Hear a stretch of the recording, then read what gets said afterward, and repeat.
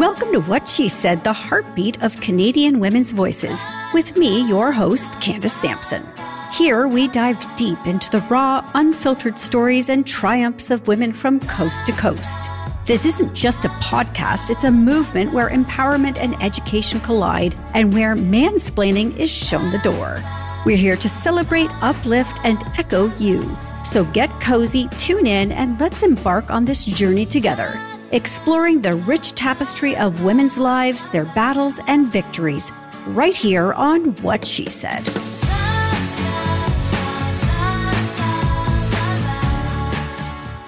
This week's news cycle is why I don't even try to keep up on this show, because it is literally impossible. Between the race to get Taylor to the Super Bowl and the dads, Brads, and Chads losing their mind over her, the social media showdown that happened in the U.S. this week, Doug Ford's continuous dismantling of public institutions in Ontario, it's been a wild ride. But then, as if we didn't have enough already to contend with, Marlena Smith, Premier of Alberta, decided everyone could hold her beer. She came out with the most disgusting and vile attack on trans kids that you could imagine, and it just infuriated me because she's using vulnerable kids who in her province represent such a small minority that I don't even think it could be assigned a percentage, considering the trans community as a whole in Canada is less than 0.2% of our population. And that's where we're at in 2024.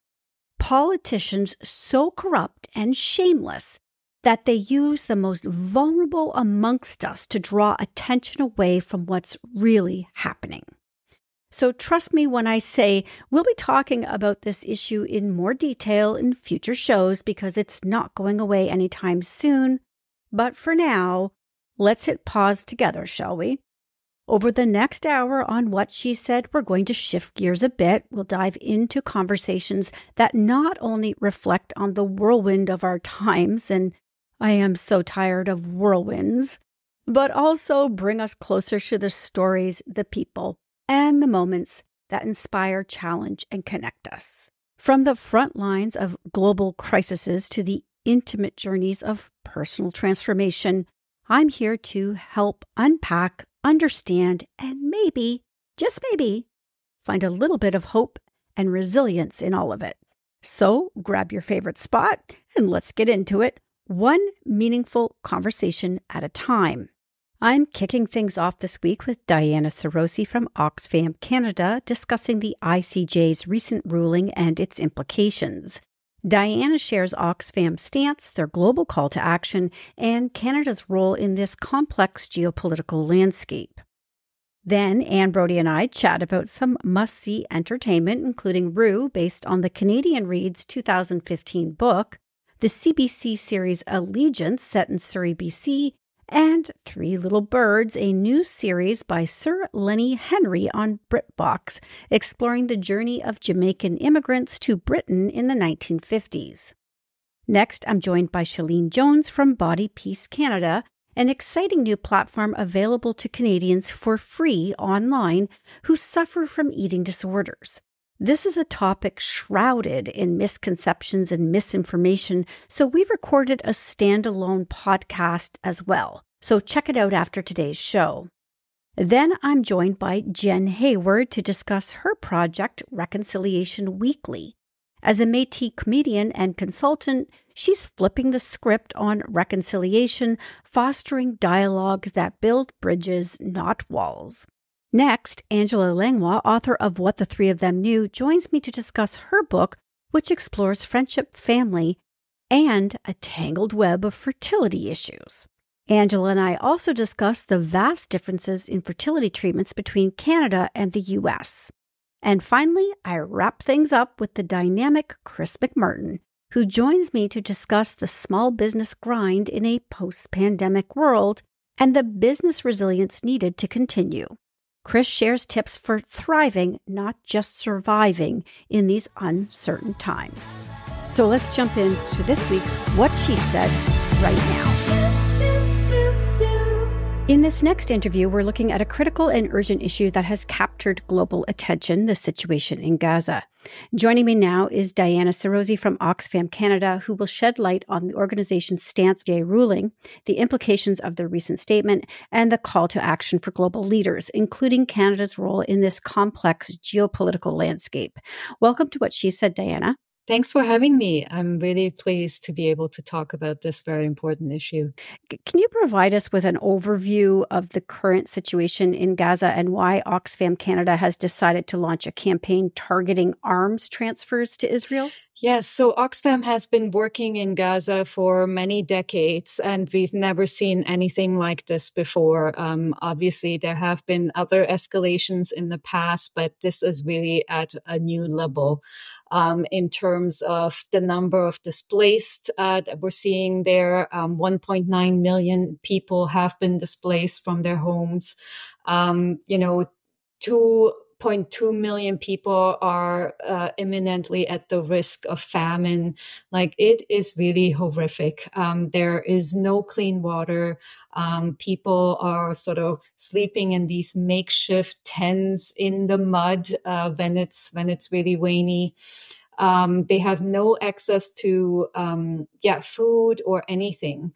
And so by the day, people are growing more and more desperate.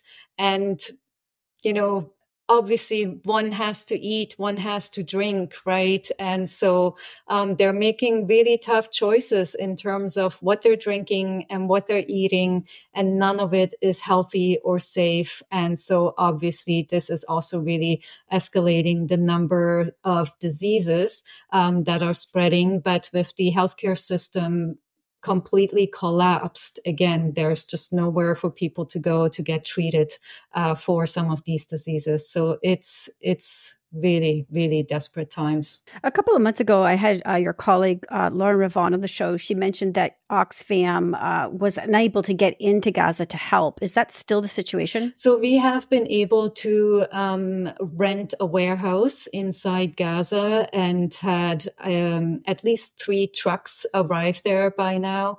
But again, when you think about the scale of need that we have, it's really just a drop in the bucket, or not even.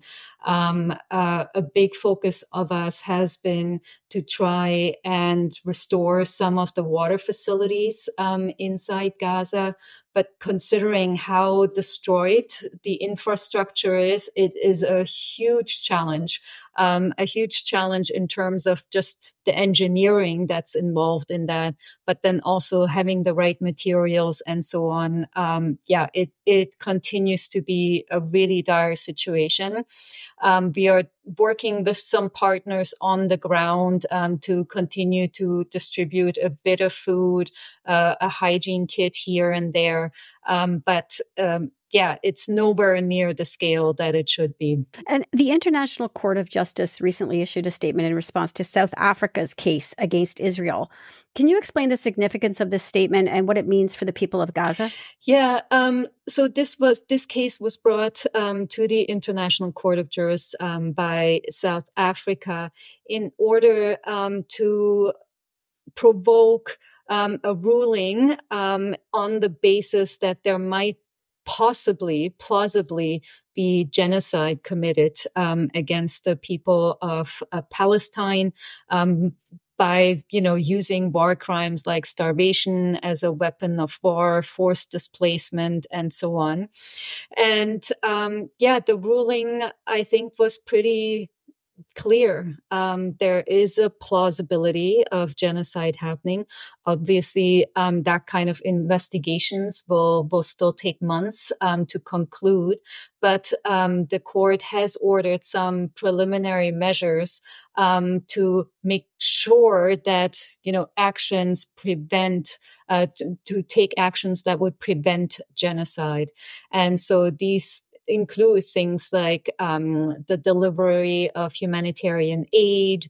It didn't go as far as calling for a ceasefire, but the preliminary measures that it called for do accumulate to a situation where it would be much more feasible to deliver aid, because that's really also one of the key problems. So not only is Israel controlling everything that's going inside the Gaza Strip, so it's really difficult for the trucks to get through the borders because every single item is inspected and so on. But also the bombardment inside makes it completely impossible to distribute some of this aid to the population. There's no more fuel inside, so there are no trucks inside, right? So the continued bombardment really makes it impossible to provide some sort of aid to the people of Palestine. And so in that sense, I think the ruling was really welcome in, giving that legal backing of how horrendous the situation is. Under the Genocide Convention, third parties have a obligation to prevent genocide. So that's why we're really calling on other countries now to step up their pressure to make sure that they're living up to their obligations, right, in this situation. And so one of the key things that we're asking for right now is that Canada suspends its arms transfers to Israel, as some of those parts and weapons are being used in the bombardment of the Palestinian enclave. Tell me more then about what Oxfam Canada is asking people to do. Yes. So our foreign minister, Minister Melanie Joly, actually has the power to suspend arms permits. So these are, because arms are a controlled good. So for these kind of goods to leave Canada, the minister actually approves these permits. So these are export permits. And so by suspending these permits, the manufacturers wouldn't be able to export these goods. And these are, parts that are being used in the F-35 fighters, for example, that have been very much involved in the bombing of Gaza. So this would really be an important step in, and first of all, ensuring that Canada is not complicit in what is happening there, but also really sending a very strong signal to Israel that the international community is not standing behind this level of violence and war crimes being committed against any people, really. How does Oxfam propose that those responsible for violations on both sides be held accountable? And what role can the international bodies like the ICJ play in this process? Yeah, we have been very clear from the beginning that, we absolutely condemn the initial attacks by Hamas and their continued holding of hostages. Absolutely, those are war crimes in themselves, and we don't wish upon anyone for these to live through these kind of horrific attacks. And so I think, all of our statements are calling for cessation on both sides of the violence, the release of hostages, and so on. But one thing that I do want to make clear, we can't make, the dismantling of Hamas or the release of the hostages conditional for the delivery of aid, right? Because again, yes, it absolutely needs to happen, but by holding back on delivery of aid and continuing the bombardment and atrocity against the Gazans, they're basically under collective punishment. And again, that is something that is outlawed in international law and not something that we should be supporting. Diana, I can't thank you enough for joining me today. And if people want to know more about what you're doing or how they can help, where is the best place for them to go? Yeah, really our website, oxfam.ca. Right there on the homepage, they'll find more links and information on, first of all, the action they can take to call on the foreign ministers to suspend arms exports. but also more background on the kinds of things that we have been able to do, but also what we're calling for. Lots and lots of content there. All right. Thank you so much for joining me today. Thank you so much.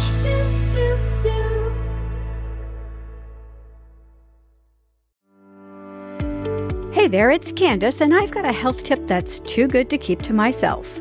Ever heard of New Roots Herbal? Since 1985, this Canadian brand has been redefining what it means to be thorough.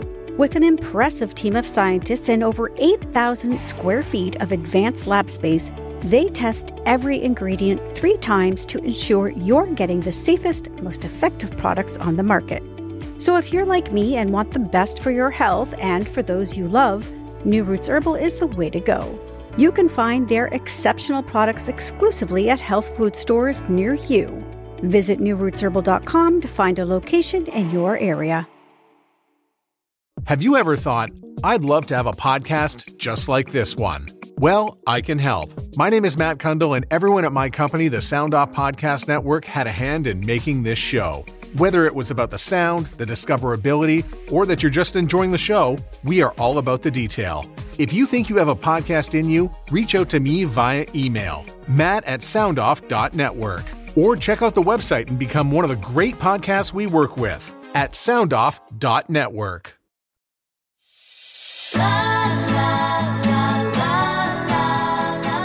It's time for Saturday Night at the Movies with Anne Brody. And Anne, let's start with Allegiance, if you don't mind, because it's set in Surrey, BC, where What She Said airs every week. So that's really exciting. Hi, Surrey. I will. It's a terrific new series from the CBC, and it stars Supinder Rach as Sabrina. Now, she's an extremely gifted rookie. She's just graduated the police academy. The same day her father, a federal minister, is arrested on treason charges. So it's, he's at her graduation. So it's all politically motivated, or so it seems to be. So it's about racism against Far Eastern people. It's also about her trying to get by in a sexist police division, even though she's brighter than most of them. And it's about women's contributions to law and order in insofar as entertainment goes. When you think back to the 70s, when it all started with Cagney and Lacey, and there were lots and lots of shows concerning women in the forces. So to me, it's about time there was something new. We haven't seen any in a while. I guess we've still got Law and Order and all of that, but a new one and a Canadian one. So I recommend it highly. So she's in a very uncomfortable place. Plus, she's helping investigate some far right extremists. So, and it's all, timely Canadian stuff as these things kind of seep up. So now that begins on the 7th on CBC and then on GEM. All right, wonderful. All right, let's talk about Are You? This looks really good and I think also timely as well. Yes, yeah. Do you remember when people used to talk about the boat people in a sort of derogatory fashion? Oh, absolutely. And they were refugees from Vietnam and surrounding area that was hit by war in the 70s and 60s. And it's about a woman named Kim Thu who was taken as a child. Her parents escaped with her to Quebec, of all places. And they have to begin again. They know nothing about the culture. They try really, really hard, but they do know that Canada is a place of relative freedom. Now, the journey that they took is absolutely hair-raising and, would have happened with so many thousands of boat people, hundreds of thousands of them. So it's good to be reminded of that journey that people took years ago for freedom in Canada and to welcome in immigrants who can contribute to the society. Now, Thu has gone on to become a very, very renowned author. She's won a ton of literary awards. So, that's just one contribution that her family made.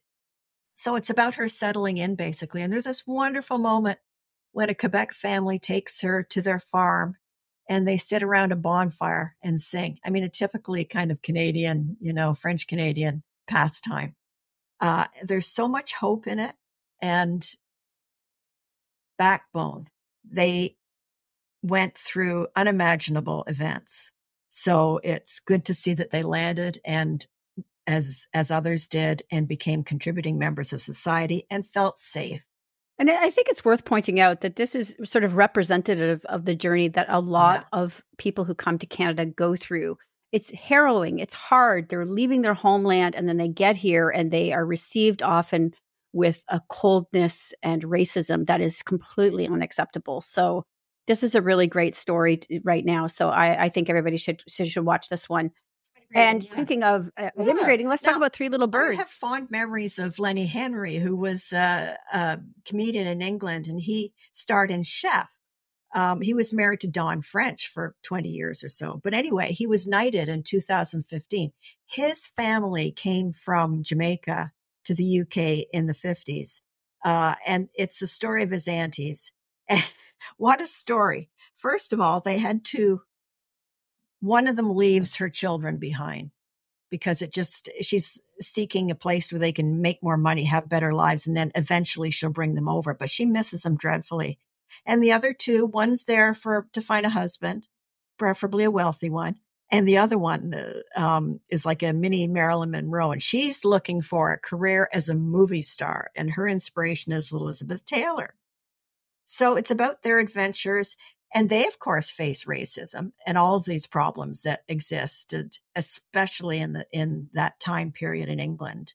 But they were never cowed, They fought the fight. They remained optimistic. They encountered incredible difficulties, including people who would take things from them and abuse and manipulate them. But their character, their sense of self and optimism is just so exciting. And I have an interview with Lenny and three of the actors on the website. So you'll see that. And it is just a delight. Watching the trailer, I was sort of drawn into the period piece, though. Like it's set in the what era is it set in? It's the 50s, yeah. And don't you love those floral body fitting dresses that they wear? They're so pretty. They're so like later Dior, early Dior, inspired by. It's a great subject matter, but it's just sort of offset too by these really amazing visuals. I thought, the color and the brightness, very colorful. Yeah, yes. And then you get to go to Jamaica a few times and see the life there. It's very inspiring. So and be sure to watch the interview with Lenny. And he says it wasn't all roses, but there you go. Life isn't. No kidding. All right, Anne, thank you so much. This will be up on whatshesaidtalk.com with others, of course, that you've reviewed this week. And we'll see you next week. We'll see you next week. In this next interview, we're shedding light on a pressing issue that affects many Canadians, eating disorders. Joining me now is Shailene Jones from Body Peace Canada, an advocate with over 2 decades of dedication to supporting those impacted by eating disorders. In this brief but impactful conversation, we'll touch on the challenges, recent trends, and the vital work being done to provide hope and assistance. Shailene, welcome to the show. Hello. All right, so can you give us a snapshot of sort of the current state of eating disorders in Canada? Absolutely. So eating disorders are the third most common mental illness in Canada. They impact folks from all different walks of life, all genders, all body types.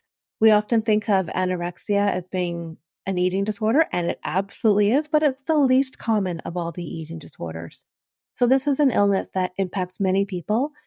It's very complex, very serious, and yet funding has remained chronically low for treatment and support across Canada the last 25, 30 years. We recorded a longer podcast, and I want people to go over and find that after today's show. But one of the most surprising things that came out of that for me is that this is not girls. This is also having a big, huge impact on boys with a 416% increase. Why is that? Mm-hmm. That's a great point. And we used to think that folks who had eating disorders were predominantly young, affluent girls. And as we're learning more, we're understanding that they impact folks from all different backgrounds, genders, and walks of life. I think we're getting better at recognizing eating disorder symptoms in young men. And we've changed the criteria for defining what is an eating disorder too. So it used to be you have to have not getting your period anymore as a criteria for diagnosis. And of course, that rules out boys altogether. So I think we're getting better at identifying eating disorders in boys and men and gender nonconforming people. But there's also so much focus and emphasis on our world in controlling one's body weight and exercise and restrictive eating. And we know that repeated restrictive eating significantly increases your chances of developing an eating disorder. And so as we see that restrictive eating habit or activity more in men, we're seeing more eating disorders as well. So Body Peace Canada plays a really crucial role in supporting individuals with eating disorders. Can you highlight one or two key initiatives you're currently focusing on? What I love about Body Peace Canada is that you can register for free, and then you get a list of actions that you can take right away. And that includes self-directed learning, self-reflections. We have a variety of peer support programs too. And so from, the comfort of your home, you can learn more. You can really kind of delve into some resources for your own recovery. And most importantly, you can connect with others who have been through an eating disorder, who have been in recovery for many years or who are recovered and have been trained to safely provide support and validation and encouragement. So it really is a community you can connect with. And the journey towards recovery can be long and complex. We've got into that deeper in the podcast. But from your perspective, what's one critical element that can make a difference for those battling an eating disorder? A couple of things. I think that it's so important to be compassionate with ourselves. We're humans and, we're living our lives in this meat suit on this planet and doing the best we can. So being really compassionate towards ourselves and paying attention to that negative inner voice.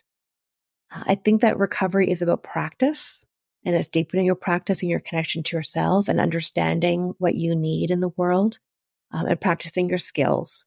And then connecting to your community and finding your people that you can get support from. And not everyone has people in their lives right away that they can turn to. And that's one of the reasons I'm so pleased about Body Peace Canada, is that you can find your community there. So Body Peace Canada is online, available for anybody across the country and can register for free.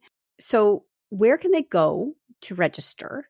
Do you share resources online for somebody who might be nervous about jumping in? Do they just do a little more reading?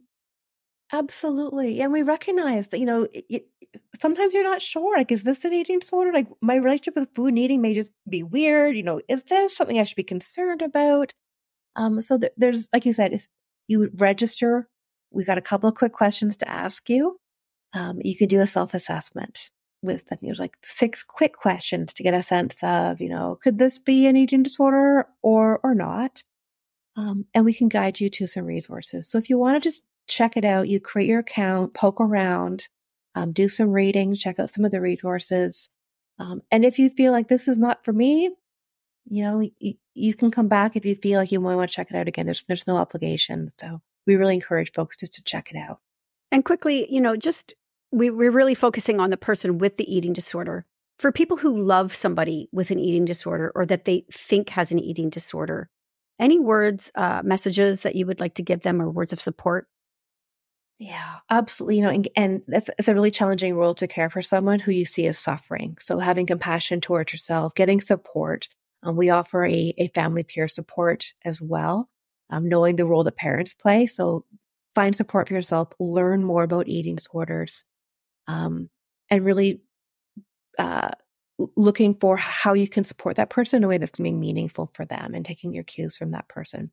If you have a young person in your life, a young person, like a child or a young teen, going to your family doctor, presenting your concerns to your family doctor beforehand. But if you're concerned about a young person whose symptoms are concerning you with weight loss or gain or what have you, take that really seriously. Pay attention to your spider senses, and talk to your family doctor right away. All right, quickly. So then one more time then, what's the website and social channels? bodypeacecanada.ca, and you can follow us on Instagram and LinkedIn at Body Peace Canada. Fantastic. Thank you so much for joining me today, Shilin. Thanks so much. CareToKnow.ca is a free resource where Canadians receive the latest health information, updates on new and existing treatments, and advice from Canadian doctors via email. After enrolling at CareToKnow.ca, you'll receive accurate and reliable information from trusted Canadian medical experts delivered directly to your inbox. Members can also access the website for information on a variety of health-related topics. Through resources like vodcasts, podcasts, and live webinars, Canadian experts discuss how to manage a number of medical conditions and provide the latest knowledge and advice to help you make informed decisions about your family's health with your own healthcare provider. To sign up and start learning more about the health matters that impact you most, enroll in CareToKnow.ca today. Hi, I'm Steve Yerko. And I'm Tara Sands. Now available from Maji Media is our new podcast, 4Kids Flashback. 4Kids is the company who brought you the English dub of Pokemon in the late 90s and so many other shows like Yu-Gi-Oh!, Shaman King, Teenage Mutant Ninja Turtles, Kirby, the infamous One Piece dub, and so many more.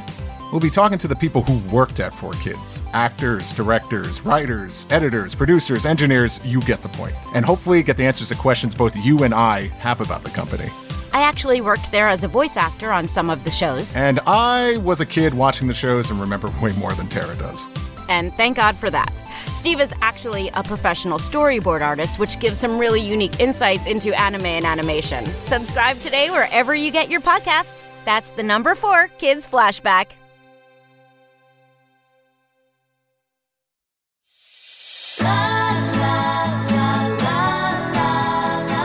Something we do far too often in today's society is call people out instead of calling them in. This often causes one side to dig in and cement their opinion even further, even when handed overwhelming evidence to the contrary. So how do we address this? It starts with respectful dialogue, and that's why I'm so thrilled to introduce you to Jen Hayward. Jen is a Métis woman, comedian, and consultant with over 20 years of experience in Indigenous policy and justice. Her extensive background includes national training for parole officers, consultations with Indigenous communities and elders, and writing a syndicated column for CBC Radio. She is also the creator of Reconciliation Weekly, the topic of today's discussion, and the call-in we all need. Welcome to What She Said, Jen. Thank you. It's lovely to be here, Candace. I was thrilled when you emailed me and told me about what you're doing. So can we start with what Reconciliation Weekly is, and then what compelled you to build it? Certainly. It's a very easy weekly read that comes with, it has one profile of an Indigenous person to help break down stereotypes. It comes with a lesson. So it could be an elder's teaching. It could be a historical lesson. It could be just something that, hey, you might not know this. And it always has an action prompt. So, 2 or 3 things that you could do in your day-to-day that you may not have thought of. And it could be something as simple as go follow 10 TikTok creators who are Indigenous to shake your algorithms up and things like that. And it came about, I'm on a lot of mums groups, even though my kids are old. I don't know why I'm still on these groups. On them, and I always get angry on September 30th for the National Day of Reconciliation, because it's all about everyone else's kids and making sure they get the orange shirts. And it's important, but it's such a hubbub is given that day. And then a week later, it's like Thanksgiving and no one's even thinking about these issues. And I thought, what could we do more? And I thought, well, I can use, my experience in bridging corporate and culture. So I'm a Métis woman who's worked in government, business, nonprofit, in community, in the prison system. And so I have this interesting way of explaining things in a way that people understand. But also, as you said, I do think there's a place for calling out, when people are being murdered and there's horrible things going on. Absolutely. But people not knowing things is not a reason to call someone out. It's encouraging them.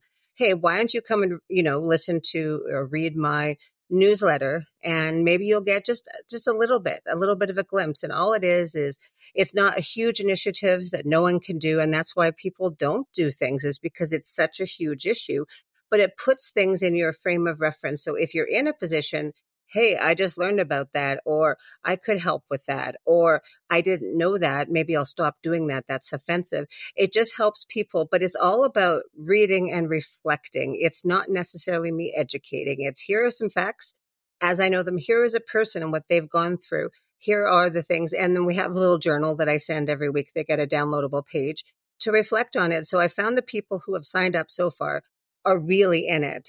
So some schools have gotten in it, and they do it as a part of their classroom weekly. Families sit down together once a week and they go through the reflection questions, because they're not horrible. Here I am guilting you into helping Indigenous people. It's, we all inherited this together. So let's find ways to work together to make small improvements. There is no question that non-Indigenous readers are going to glean a lot from this. But do you find that your Indigenous readers are also learning as you go? Well, I think so. I mean, I use myself with all of my example, and I was interviewing a former chief of Tuduli First Nation. And of course, there's so many nations across Canada. I was not familiar with the entire resettlement process. They lived in Paradise, and then they were relocated to Churchill, went to residential school, all of the things. And then once all the resources of that land was stripped off, they were relocated and resettled back. And I didn't know that. And so, even for me, learning and that's how we learn from people, is by hearing stories. Everyone has a story, Indigenous, non-Indigenous. So yes, Indigenous readers can read about that. Some people don't know anything about Inuit culture, Métis culture. Métis is a very interesting topic out here, because it certainly means something a little different out west and a little different when you go Quebec Eastern. And so it's quite a fascinating thing. So everyone can continue to learn. And it's because it's such an easy read once a week, I encourage it. There's some great books and great resources out there, but they're heavy topics. If someone said, I want to read a huge 500-page book on residential schools, they might not want to do it. It's depressing. We're going to talk about it, but we're going to talk about it in a way of, this is why things are the way they are, and what can we do to make it better? It's the so what. When I do Indigenous or perceptions training, I always end with a so what. You've learned something. You can bring a horse to water, but you can't make them drink. So what's one thing you're going to change? And that's whenever I learn something, I always, okay, so what? Because I've been to Zambia a few times now in my life.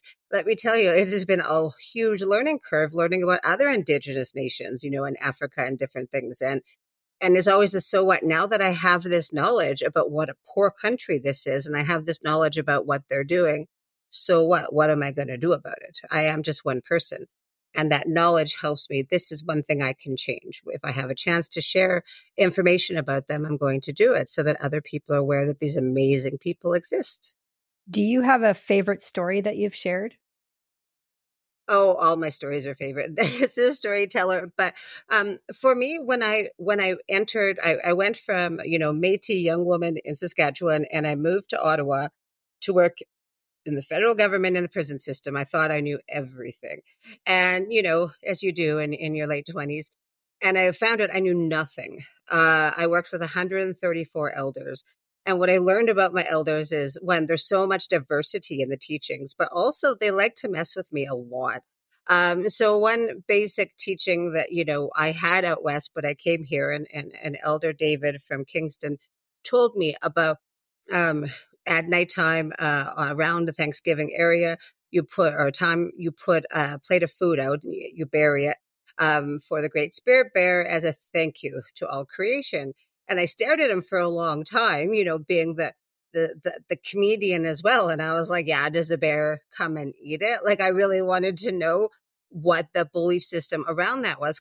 And he was like, no, dummy, the animals eat it. It's a metaphor. And it was just, how straightforward people are, that elders are going to challenge you, that, I couldn't just be part of work and not participate in ceremony. That was not even an option. It was like, you're going to sit here and you're going to be part of it. And that's how I was pushed against my own spirituality, meaning I don't like any, right? I have my own issues, and it was very helpful. So I think I have a zillion stories like that of myself. And I think I've been storytelling for so long as a comedian, as a writer for CBC, that I want to tell other people's stories. People have heard the Jen Hayward stories, right? I want to get to the story. And one of the ones coming up is the nearest and dearest to my heart.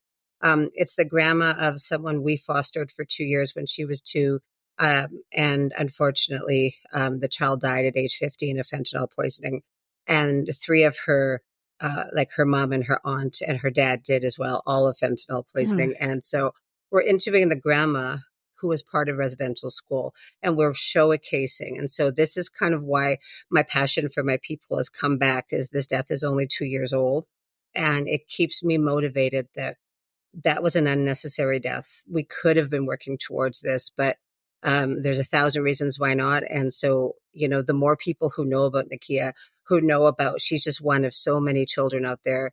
53% of everyone in child welfare in Canada is Indigenous right now, and that is unacceptable, right? We are 5% of the population. So there's still so much work to do, but I really focus on the so what. Let's get energized and do something. And it teaches people how to listen and react, as opposed to, I'm angry about everything, I'm going to tell Indigenous people how to fix the problems. Like it's very come from the community. It would be like me going to Zambia and saying, here's how you fix your problem. Right. No, that's not what I do. I listen.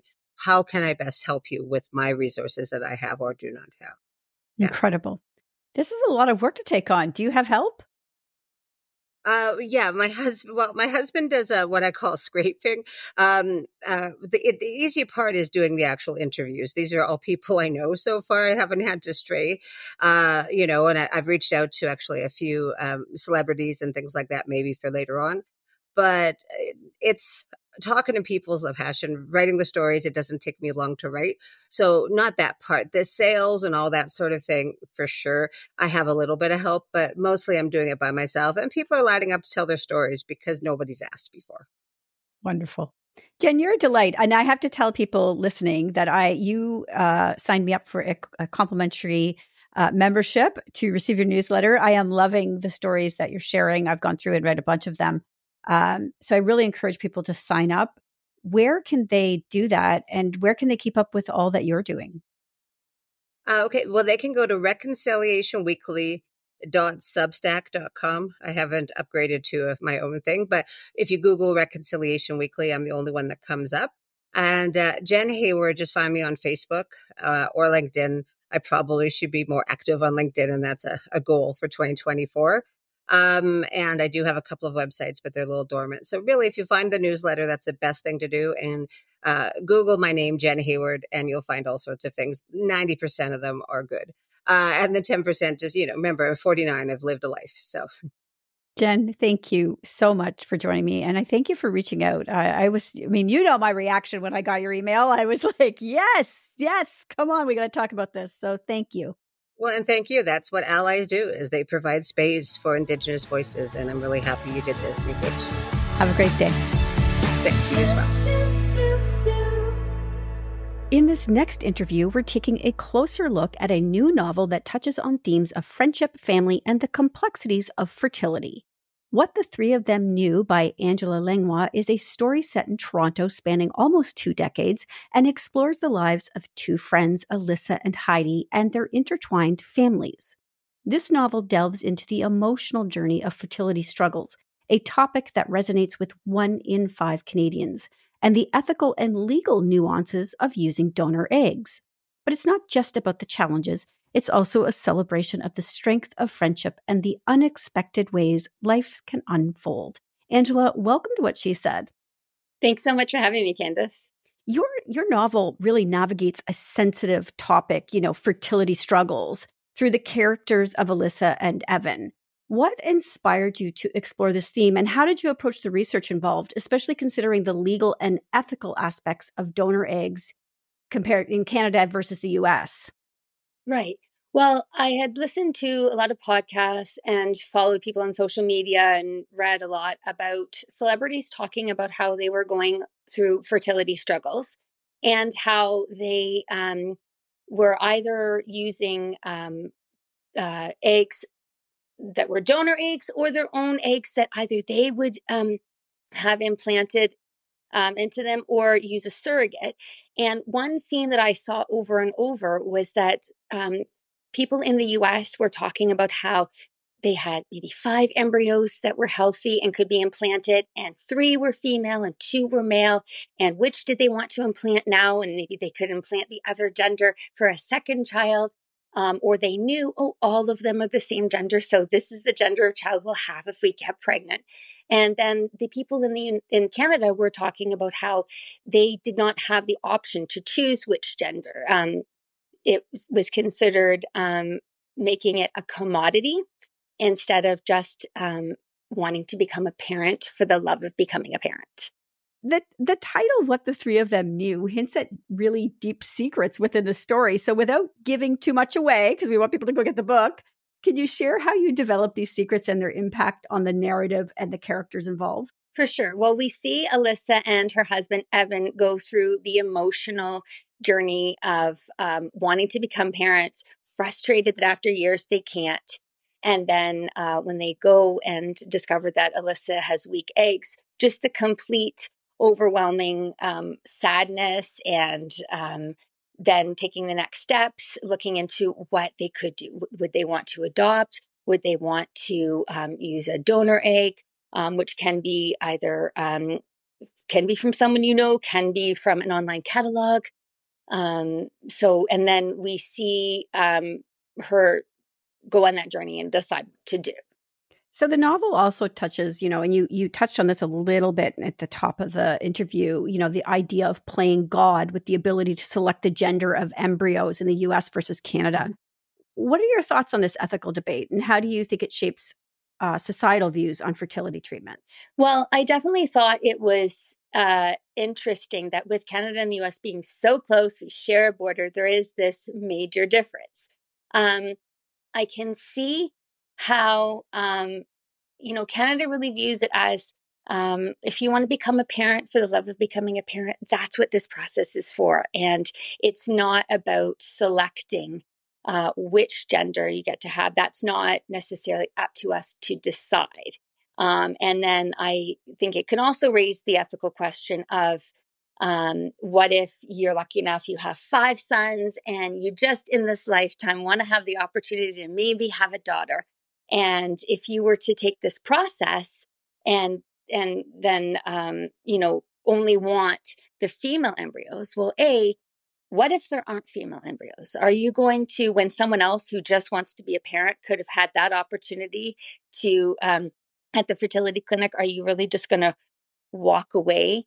So I can see where the idea of if you want to become a parent, absolutely, this process is here to help you, but it's not up to us to get to choose whether we have sons or daughters. It's about the healthiest embryos being implanted. It is such a complex topic. And in the book, though, as well, you sort of weave humor into it. So how did you balance those lighter moments with this really serious theme? Well, I wanted people to not come away from, a session reading my book sort of like saddened. I want them to feel the emotion. And a lot of the humor did stem from funny things that had happened to me over the years. I twisted it a little bit to fit the characters, but they're just things that stuck with me that were kind of funny. And there's just a lot of different things in the book. As a reader, I love to read a book that has a lot of different things going on, some suspense, that'll make you cry, laugh. And so I incorporated that as an author as well. So where can people then connect with you and find your book, Angela? I am on Instagram, Threads, and X at Langlois Angela. And that's LANGLOISANGELA. And do you have another book in the works now? Have you moved on to your next story? I have the beginning stages of it. But this book also, it is available. What the Three of Them Knew is available online in various sources, including indigo.ca, amazon.ca, books.freezenpress and .ca, sorry. And then it's available in ebook format, also on Kobo and Kindle.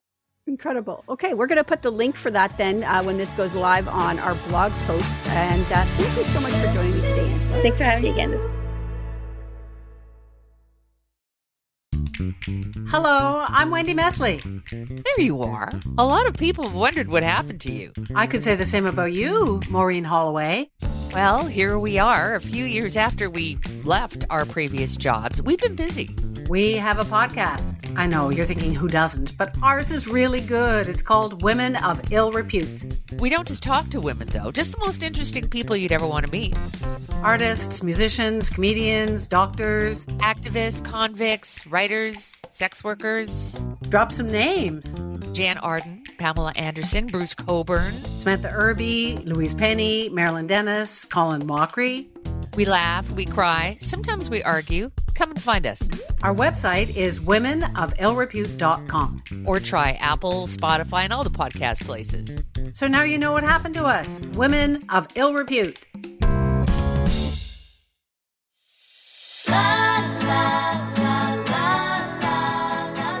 As we continue to adjust to our post-pandemic world, many of us are reflecting on the resilience and adaptability required to thrive in these uncertain times. This is especially true for women entrepreneurs who have faced unique challenges during the pandemic, from juggling business demands with personal responsibilities to dealing with the financial implications of SEBA repayments and an unpredictable economic landscape. Today, I'm joined by Chris McMartin, a passionate advocate for small business success, to discuss the resilience of women entrepreneurs and explore strategies for sustaining and growing their businesses in this new normal. And I hope this is not normal, Chris, but welcome to the show. Thank you so much, Candace. Thank you so much. I appreciate being here. So can you share some of the biggest challenges women entrepreneurs have faced during the pandemic and how these challenges have evolved as we move into our new post-pandemic reality? Absolutely. So I think that perhaps the challenges women entrepreneurs have faced have maybe been amplified during the pandemic, but I don't know that they're new, if I'm being honest. So what we've discovered with, I work with the Scotiabank Women Initiative, and what we've realized is that the three main things that women entrepreneurs are looking for or struggling to find is mentorship, education when it comes to their finances, and access to capital. So I don't think those were necessarily caused by the pandemic. I think they were here before, but I definitely think that they were amplified. And I think that, reigns true for a lot of things that were amplified during the pandemic, right? For a lot of us. So what I will say is that I think the fact that a lot of individuals had to go at it on their own and had to quickly pivot their businesses with maybe very little education on how to do so is where we saw that amplification. Yeah, and a time sort of we were all dreading, I mean, myself included, the end of SEBA and the start of those repayments have sort of added that extra financial strain. So how can women entrepreneurs navigate these added pressures while keeping their businesses afloat? Absolutely. I think that's a great question. And what advice I will give is just that, is that get advice from the experts. So it is important that during any stressful time as an entrepreneur, that you're leaning on your experts, lean on your advice team, have your board of advisors, whether you have an official formal one or not, have your board of advisors ready at hand to ask those important questions to and really come up with the strategy that's best for you, because each business is going to be different. Each entrepreneur is going to be different. So don't shoulder that stress by yourself. Get your board of advisors together and make sure that that board of advisors includes your bank advisor. I think that that's an advisor that's often left out, and I think it could be one that's most valuable, especially in times like now. I think it's important that you have that relationship with your banking advisor to say, here's where I'm at. Here's where my repayment is at. Here's where I want to be. And here's what's the art of the doable. How can we get there? Show me the way. What are my options? And so I think that's an important step. And I think being open and honest with here's what I can do and here's what I can't do and here's where I want my business to be is the only way to get there. Yeah, and I don't want to go too deep into the weeds here on banks, but, I think people sort of have this perception that banks are bad and evil. And, the reality is they don't want to see you go under either.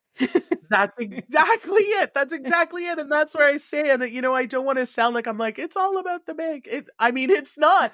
The reality is that your bank wants you to survive when it comes to your business. Like that's the reality, right? So bringing them in to say, listen, here's my strategy. Here's my goals. Let them help you define what that plan looks like. as well as your advisors are the first place you should go for advice on who do you add to your board of advisors. So maybe your bank advisor says, here's what I can do, but here's the missing piece. And I know someone else who can do that. Like as an example, as part of the Scotiabank Women Initiative, we have a partnership with Pocketed. And I'm just giving that as an example that's a grant service platform. So maybe that's just the amount that you need. Maybe that's the partnership you need, but without sitting down and talking to your advisor who knows your whole plan, they wouldn't be able to point you in that right direction. And in your experience, what are some effective strategies then that women entrepreneurs have employed to adapt their business models to the changes we've seen? Yeah. I mean, how often have we seen it, whether serious or all in joking, that pivot was the word, right? Of COVID. It's all about the pivot. I don't know how many memes I saw with the friends, pivot, couch, right?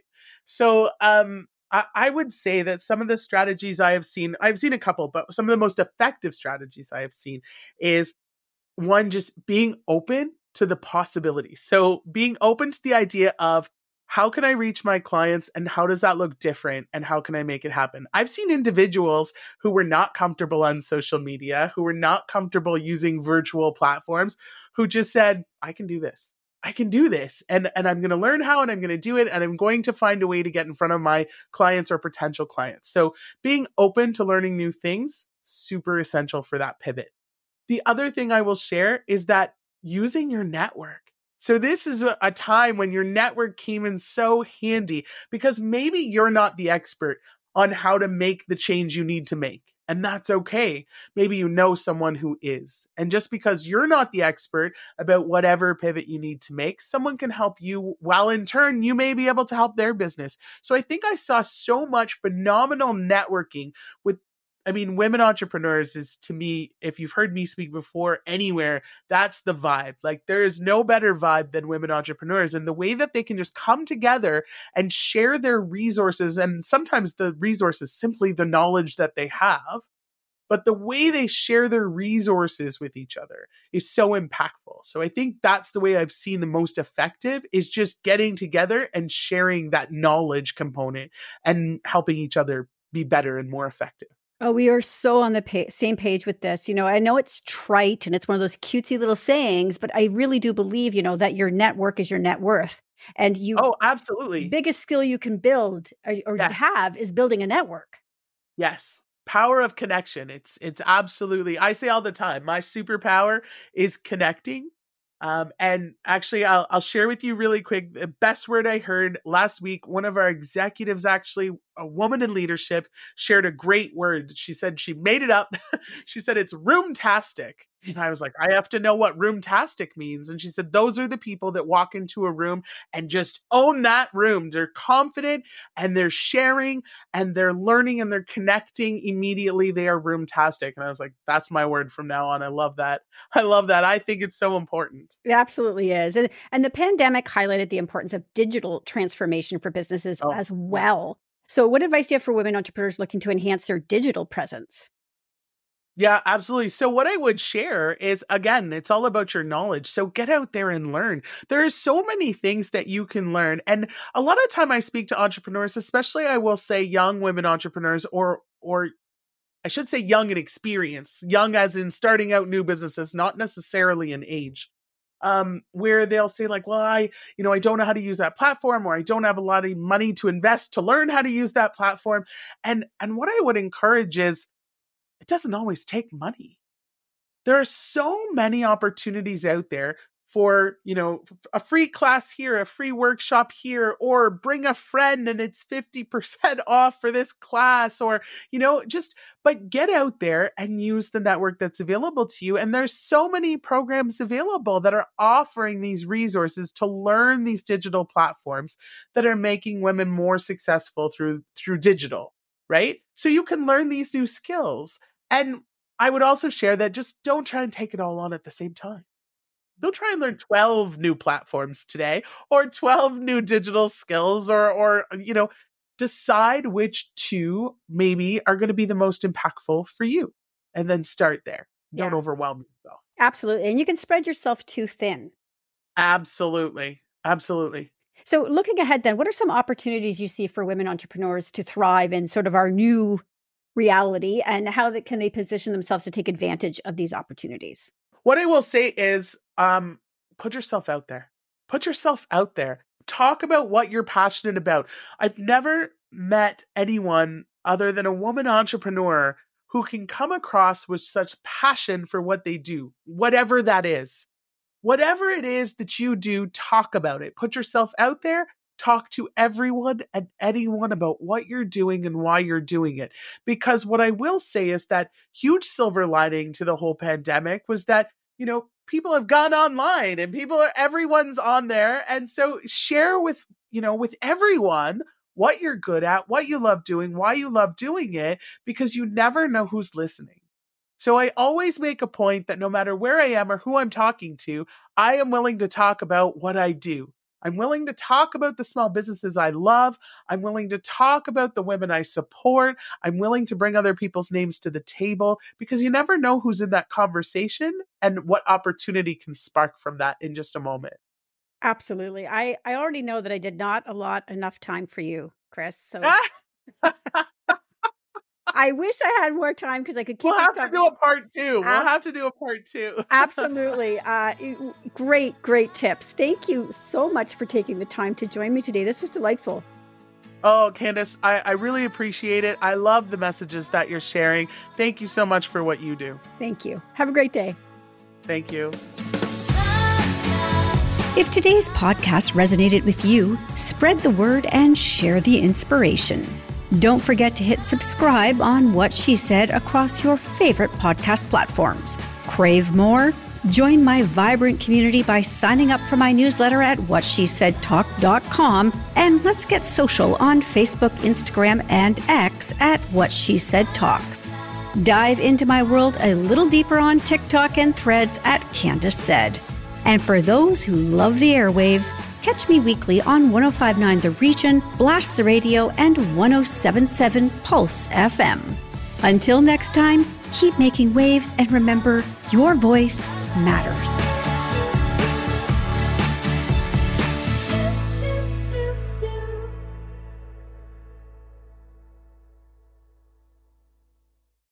I'm Jeff Woods, and I'm shining a light on music and the rock stars who make it. He just was one of those people, he stood out. He was a magic guy. He really was a magic guy. We all have faults. He had the same amount of faults as we all had.